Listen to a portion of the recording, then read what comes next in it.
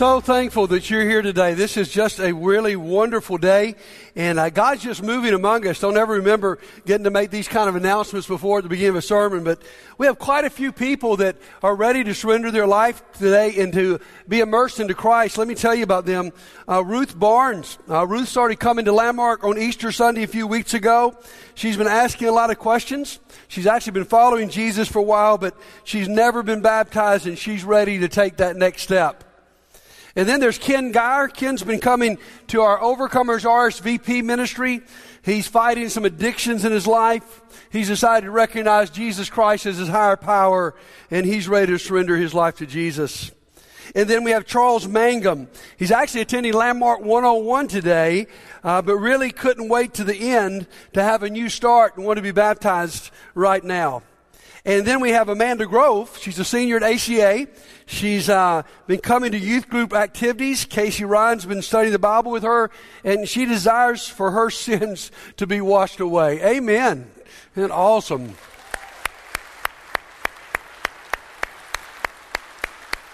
So, we got a lot to do in just a moment. I'm going to ask these guys to go to the back. But first, let's bow together and pray and thank God for what's going on here. What, Jeremy? Oh, excuse me, guys. We got one more card. Oh, my. Another baptism. Amen. This one, this is Jesus Christ? Oh, my goodness. Jesus, we're going to have a meeting with you, man. I mean, these guys, the rest of them need it, you know? I mean, they've got some sins. You don't have any sins. Do we have enough elders here to come meet with Jesus just for a moment and talk him out of this? I mean, he doesn't need his sins washed away. Guys, can you see the position John the Baptist was in when Jesus lined up, not with fake people, but with some real people to be baptized? You guys are good. You clap for fake news. Guys, I want you to see how radical this moment was when Jesus came to be baptized with a bunch of sinners. You're talking about unexpected. Let's go to the book of Luke. Everybody's with me. Those were not real baptisms. You're all looking a little confused at this moment, all right? I hope none of you have the name of Amanda Grove, Charles Mangum, or Ken Geyer, all right? If you do, just go ahead and come up and let's be baptized, right? All right, Luke chapter 3, go with me there and watch this unexpected moment. Luke chapter 3, verse 21. When all the people were being baptized, Jesus was baptized too. The Greek implies there the people are all lining up and Jesus gets in line with them. As he was praying, heaven was opened. This is particular to the Gospel of Luke. Gospel of Luke's the only gospel that tells us that Jesus was praying while he was being baptized. Heaven opened, heaven and earth connect, and the Holy Spirit descended on him in a bodily form like a dove, and a voice came from heaven, "You are my Son, whom I love. With you I am well pleased." Here's the unexpected, guys. Jesus is in line with sinners. Think about this. He's the creator of the world. He's the creator of each person. It's like Walt Disney going to Disneyland and getting in a line. It's like George Lucas, the creator of all the Star Wars series, going just to a regular show and getting in line with you and I to buy a ticket. It makes no sense. They're the creator. They don't have to wait in line. And yet Jesus comes as a common sinner. And listen to me. John the Baptist was embarrassed. He knew this didn't seem right. In fact, he says in Matthew's gospel, "You know what, Jesus, I need to be baptized by you. I'm the sinner. You're not the sinner. Please would you baptize me? I don't want to baptize. I do not feel worthy to baptize you." And Jesus insisted. And if Jesus were literally to come forward here, we would be embarrassed, but Jesus was not embarrassed. Because Jesus wanted to be so identified with you and I that he was immersed in the same dirty, muddy water that people would have their sins washed away in. He's immersed, you might say, into their sins. You see, on that day, Jesus had no confession of sins to make. But there was a confession made about him from his Father. "You are my Son, whom I love, I am well pleased with you. Who has not yearned to hear those words from their father? And honestly, the words here are quotations of two messianic prophecies in the Old Testament that say these things. So not only is this just an amazing affirmation of Jesus as a person, it's an affirmation of Jesus as being the Messiah. So at the beginning of his ministry, he's validated. How many times do you think Jesus rehearsed those words in his mind? I am beloved of my Father. He is pleased with me. He loves me. If you've ever had someone special in your life who said that to you for the first time, you don't forget those words. And Jesus didn't, and they sustained him through his ministry. You go, okay, buddy, well, time out. Why was Jesus baptized? I mean, it really doesn't make a lot of sense. The Bible says John the Baptist was baptizing, calling people to repentance. Jesus has nothing to repent of. For the remission of sins, he has no sins to be remitted. Two reasons in Scripture. Number one, he was an example. Matthew says Jesus did this to fulfill all righteousness. What that literally means is Jesus wanted to be an example of us, of what a righteous person did. He was obedient. You know, we can have all of our excuses of why we want to be baptized or don't want to be baptized. But Jesus, who really, really, really didn't need it, was willing to be baptized to demonstrate to us obedience. But to me, I think the most important reason, what we see here in Luke, is Jesus wanted to identify with us. He wanted to say, I'm just like any common sinner. I've come to this earth to identify my life with your life so that I can do something for you that you cannot do for yourself. And so he's willing to be plunged in that water. So unexpected. And then let's go to some more unexpected verses. Verse 23. Now Jesus himself was about 30 years old when he began his ministry. He was the son, so it was thought, of Joseph. Now here we're beginning to see the genealogy of Jesus. Every other gospel has the baptism backed up immediately with the temptation of Jesus. It is only Luke who goes baptism, genealogy, temptation. Now understand this. When gospel writers are writing their biographies, they do not feel compelled like we would to write things in chronological order. That wasn't a part of their deal. What they did is they took stories of Jesus and they clumped them together in sections to make a point. And so Luke, unlike Matthew, puts the genealogy. Now, he also says Jesus was a Levite. Not a Levite, he was 30 years old. That's the age that a Levite would begin their ministry. They wanted someone to experience enough life, to have lived it well enough, to now be able to begin ministry. It sounds awfully old to us. And then we have this genealogy. Here's what you got to see. When Matthew gives his genealogy of the people before Jesus, his ascendants, he goes back to Abraham, the father of faith. When Luke gives his genealogy, he goes back further. He goes all the way back to Adam. Why the distinction? Matthew was a gospel written primarily for Jewish people. They wanted to go back to their hero, the father of faith, Abraham. Luke has got a different point. Luke wants to go all the way back to Adam to say, this is not a Jewish faith. This is a faith for everybody. So let's answer that question real quickly. Why does Luke include Adam in this genealogy? Why does he go back to the root of Adam? And here's the answer. He's making a point. Here's the point. Jesus is the Savior of everyone. That's been his point the whole book. He's not a Jewish Savior. He's a Jewish Savior and a Gentile Savior. Who's he come to save? The very worst of people. My friends, Adam would not look impressive on your genealogy. He was a failed husband. He didn't protect his wife in the face of temptation. He was a failed father. He fathered the first murderer on the earth. And he was a failed sinner who his sin brought upon us the curse of sin. Listen to me. Everything has been messed up since Adam sinned. And though we might not want Luke in our genealogy, and please understand this, a writer in the first century would not have felt obligated to include Adam. If you wanted to make your genealogy up in that day, it was okay to skip some people. If you had some black sheep, some embarrassing people in your family, just don't put them in there. But my friends, though we might not want Adam in there, Luke absolutely wanted Adam because he wanted all of us to understand that Jesus has come to save everybody.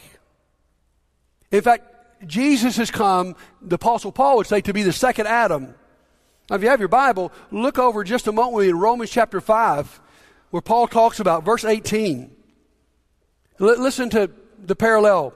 Consequently, just as one trespass resulted in condemnation for all people, that's Adam, one trespass led for everybody, so also one righteous act, that's Jesus, resulted in justification in life for all people. For just as through the disobedience of one man, the many were made sinners, so also through the obedience of the one man, many were made righteous. Adam is in a long line of sinners. That's his point. Jesus is in a line with Adam. And Jesus comes to reverse the curse. He comes to undo everything Adam did, but in order to do that, he's got to be one of us. So the story continues to take some unexpected turns. He's baptized like a sinner. He's in the line of someone like Adam. And then he is tempted by Satan. Now, before I read that passage, I want you to land on those words I just said, because they didn't hit me about 15 years ago. Jesus was tempted. I've had people argue me about that. No. Jesus was tempted. Well, what does it mean to be tempted? It means there's a part of you that is drawn to something wrong. Listen to me, friends. Understand this. Temptation is not sinful. We're all tempted. The sin is when you bite it. The sin is when you go for it. But you need to understand, because this will help you with Jesus a whole lot. Jesus understands what it's like to be tempted. And in Luke chapter 4, Satan's going to come in and he is going to throw the kitchen sink at Jesus. Right here at the inaugural of Jesus' ministry, he is going to nip it in the bud. A look at our passage. Let's start reading some unexpected words. Luke chapter 4. Jesus, full of the Holy Spirit, left the Jordan and was led by the Spirit into the wilderness, where for 40 days he was tempted by the devil. He ate nothing during those days, and at the end of them he was hungry.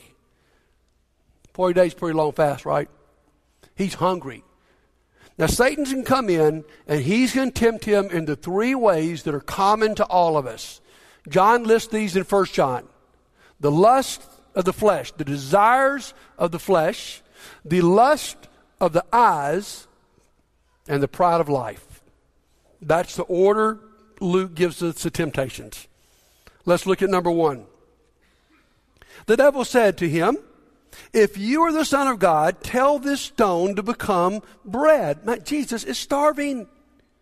Jesus has power to show off miraculously here. He's got the power to do this. He can turn the stone into bread.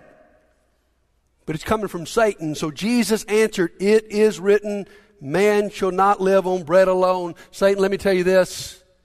What sustains me is more than bread. It's God's bread. What sustains me that you're not going to mess up here is my relationship with God. And then we see the temptation of the lust of the eyes. Verse 5, the devil led him up to a high place, showed him in an instant all the kingdoms of the world. And he said to him, "I will give you all their authority and splendor. It's been given to me, and I'll give it to anyone I want." You see, Guys, Satan, even God would call him the ruler of the earth, the prince of the earth. At this point, he is control of all the kingdoms. Jesus has come to get the kingdom back.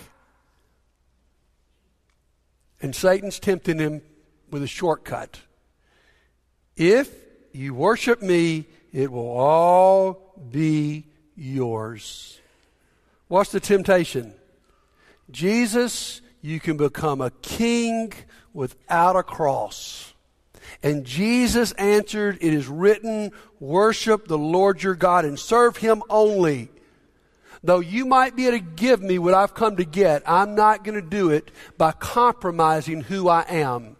See, that's what gets a lot of us in trouble. Is we want something legitimate, but we compromise our values in order to get it. Jesus would not do this. So he's tempted with this shortcut. So here's what I want you to see in this story. Look, continue to finish it with me. Look at the pride of life. The devil led him to Jerusalem, had him stand on the highest point of the temple. The Temple Mount's real high over Jerusalem. You've probably seen pictures. The southeast corner is 450 feet above the Kidron Valley. So how spectacular for Jesus to throw himself down. Here's what Satan says. If you are the Son of God, throw yourself down from here. Satan even quotes Scripture. He will command his angels concerning you to guard you carefully. They will lift you up in their hands so that you will not strike your foot against a stone. Jesus answered, it is said, do not put the Lord your God to a test. You see, Satan's trying to test him so he'll compromise. It's like one of us testing God. We're sick. We believe God's got the power to heal us, which I believe he does. And so we don't go to a doctor. God, I'm just going to test you.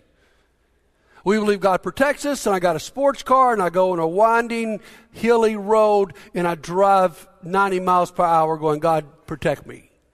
You don't test God that way. And then look what happens. When the devil had finished all this tempting, he's not giving up. He left him until an opportune time. My friends, here's what I want you to see. Here's the next unexpected. Jesus is in the line of Satan's fire. I mean, Jesus is tempted, I would imagine, in an intensity level that you and I have never experienced. Because if Satan can stop him here, he's changed the history of the world. And so he is tempted by Satan to fall to his crazy schemes, to do a shortcut. Now, here's something interesting to me. The only reason we know about this is because Jesus told us. He wanted you to see that he's just like you. He's been tempted. And let's be honest, this is not the end of this. This very same temptation to be the Messiah without a cross will plague him all the way to the Garden of Gethsemane. In fact, why did the Spirit lead Jesus into temptation? I mean, did you notice that at the beginning? The Spirit, after his baptism, leads him into this place. Why? I'm telling you, I think this was a way for Jesus to be strengthened to face the temptation he was going to have later. Because I believe in the Garden of Gethsemane, when the snake comes back, Jesus is in the shadow of the cross, and everything in him wants to skip it. And so it's this temptation that prepared him.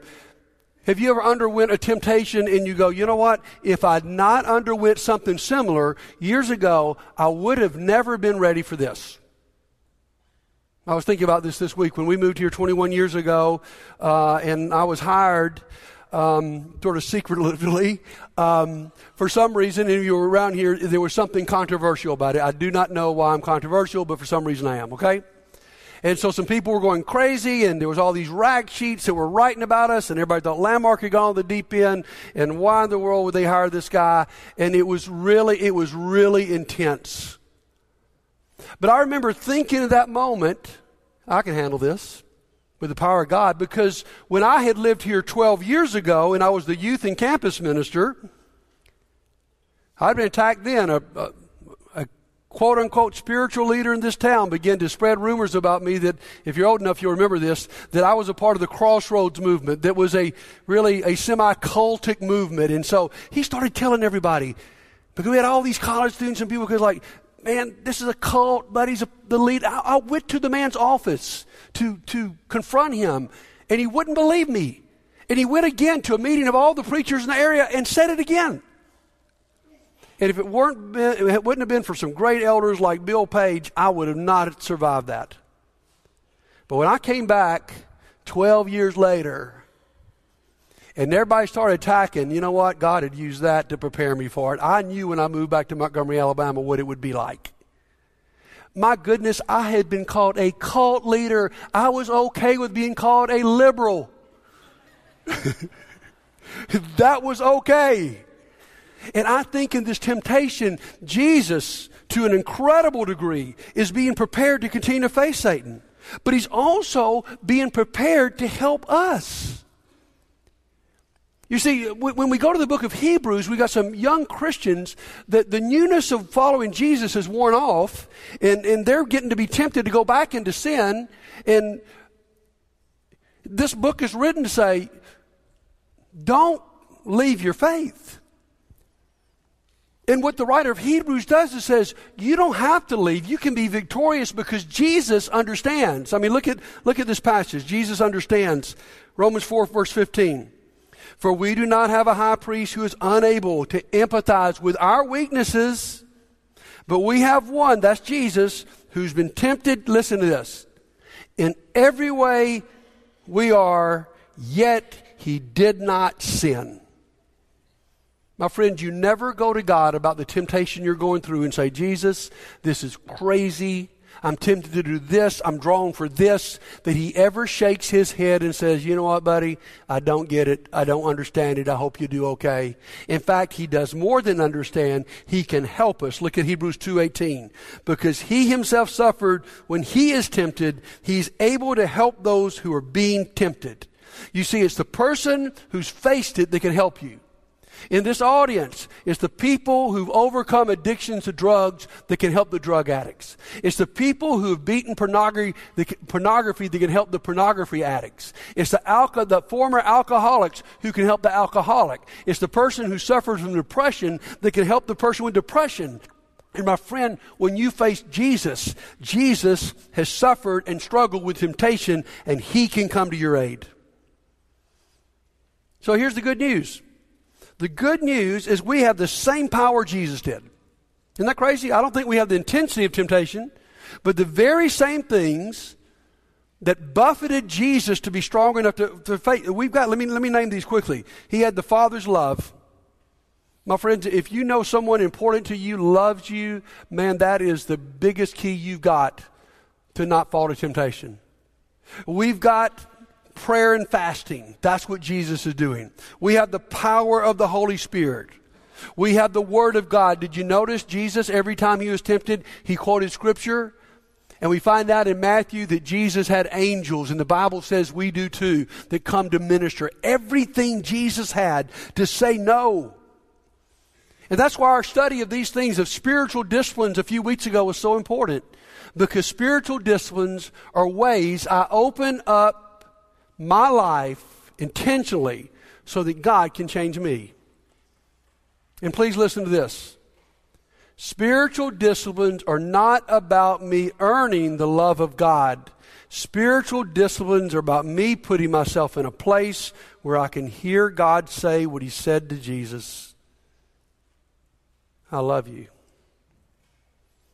So we've got the power. And more than that, we have a Savior who's not foreign to us, who's not up there and we're down here. There's a famous doctor named Paul Brand. He was born in a British colony of India. He was British. He went to England to get his degree to be a doctor.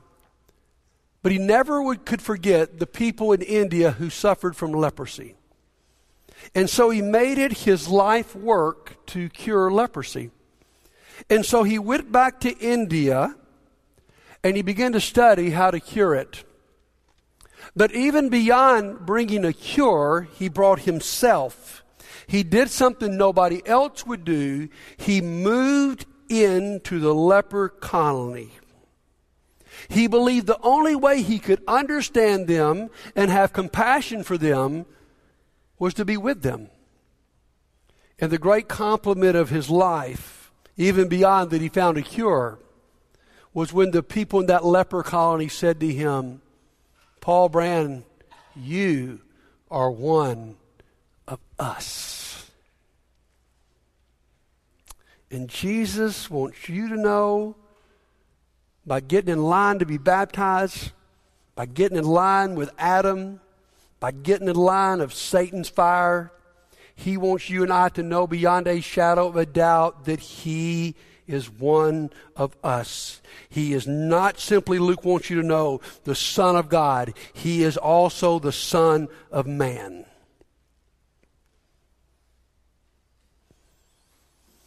Whew, I just got to soak that in. That's strong. That's good news. I hope you've listened to these stories. And here's my question I want to close on for you and for me. Isn't it time for you to get in line with Jesus? See, that's what he's invited you to do. He's invited you to get in line with him. I remember going to the Jordan River 10 years ago with a group of people from this church, and many of us got in the very line Jesus had been in and was baptized in the Jordan River. You see, some of you in this audience, you've never been baptized. Okay, let me talk to you just for a second. And to me, the number one reason that keeps many of us from being baptized is our pride. Because to be baptized is to admit that you're a sinner. It's to admit you've got some problems in your life, and we don't like to do that. And then it's to subject myself to what seems like a meaningless exercise of being dunked in a pool of water with a blue zip-on outfit. And it's like, well, come on, man. God, what does that have to do with me getting right with you? I mean, that is a little bit, quite frankly, embarrassing to me to subject myself. Can you hear yourself? It's embarrassing to you. It's embarrassing to you when Jesus Christ was willing to do it himself. When Jesus said, I want to so identify, I'm going to obey the same things you're going to have to obey. I'm going to be baptized. You see, there's lots of cool biblical reasons for being baptized. The one most of us grew up on was remission of sins. It's there. Another one some of us didn't grow up on was we received the Holy Spirit at that point. We become new people at that point. But another biblical reason to be baptized is just to obey God. In fact, I think I could argue this morning that the highest reason for baptism is, you know what? This is something God wants me to do. It's something Jesus did. Lord, I'm ready to do it. And I want to say to some of you today, if you've not been baptized, what are you waiting on? Don't you want all those things in your life? I mean, just a moment we're going to sing this song. You can meet me on this front row. You can get in line. You can actually fill out a real invitation card, and you can be baptized. Now, for some of us, we've been baptized, and man, we were so excited about following Jesus, but somewhere we've fallen out of line. I mean, you were so pumped up. You were on fire for him. You wanted to obey him. And then just like with Jesus, just like with anybody who steps out publicly for God, Satan came at you with all kinds of temptation, and you have fallen. And you wonder if Jesus even cares. And this lesson says to you, he not only cares, he understands, and he will help you get out of the mess that you found yourself in. But here's what you got to do, because he's not a bully. But listen to me. You got to get back in line. You got to put him first. And I'm telling you, if Jesus was willing to get in line with us, wow, how can we not get in line with him? I love the line that Andy shared from Kay in Turkey. Could this really, really be true? Could God really be this good? Luke's answer to you is absolutely follow Him. Line up with Him. So we're about to sing this song. If you need to be baptized today, if you need to get back in line and you need the prayers of the church, if you need to confess some sins, if you need to hear the church say to you, you are beloved, and hear God say to you, you're beloved of me. And why don't you meet us right up here on this front row, and why don't you meet Jesus while we stand together and sing.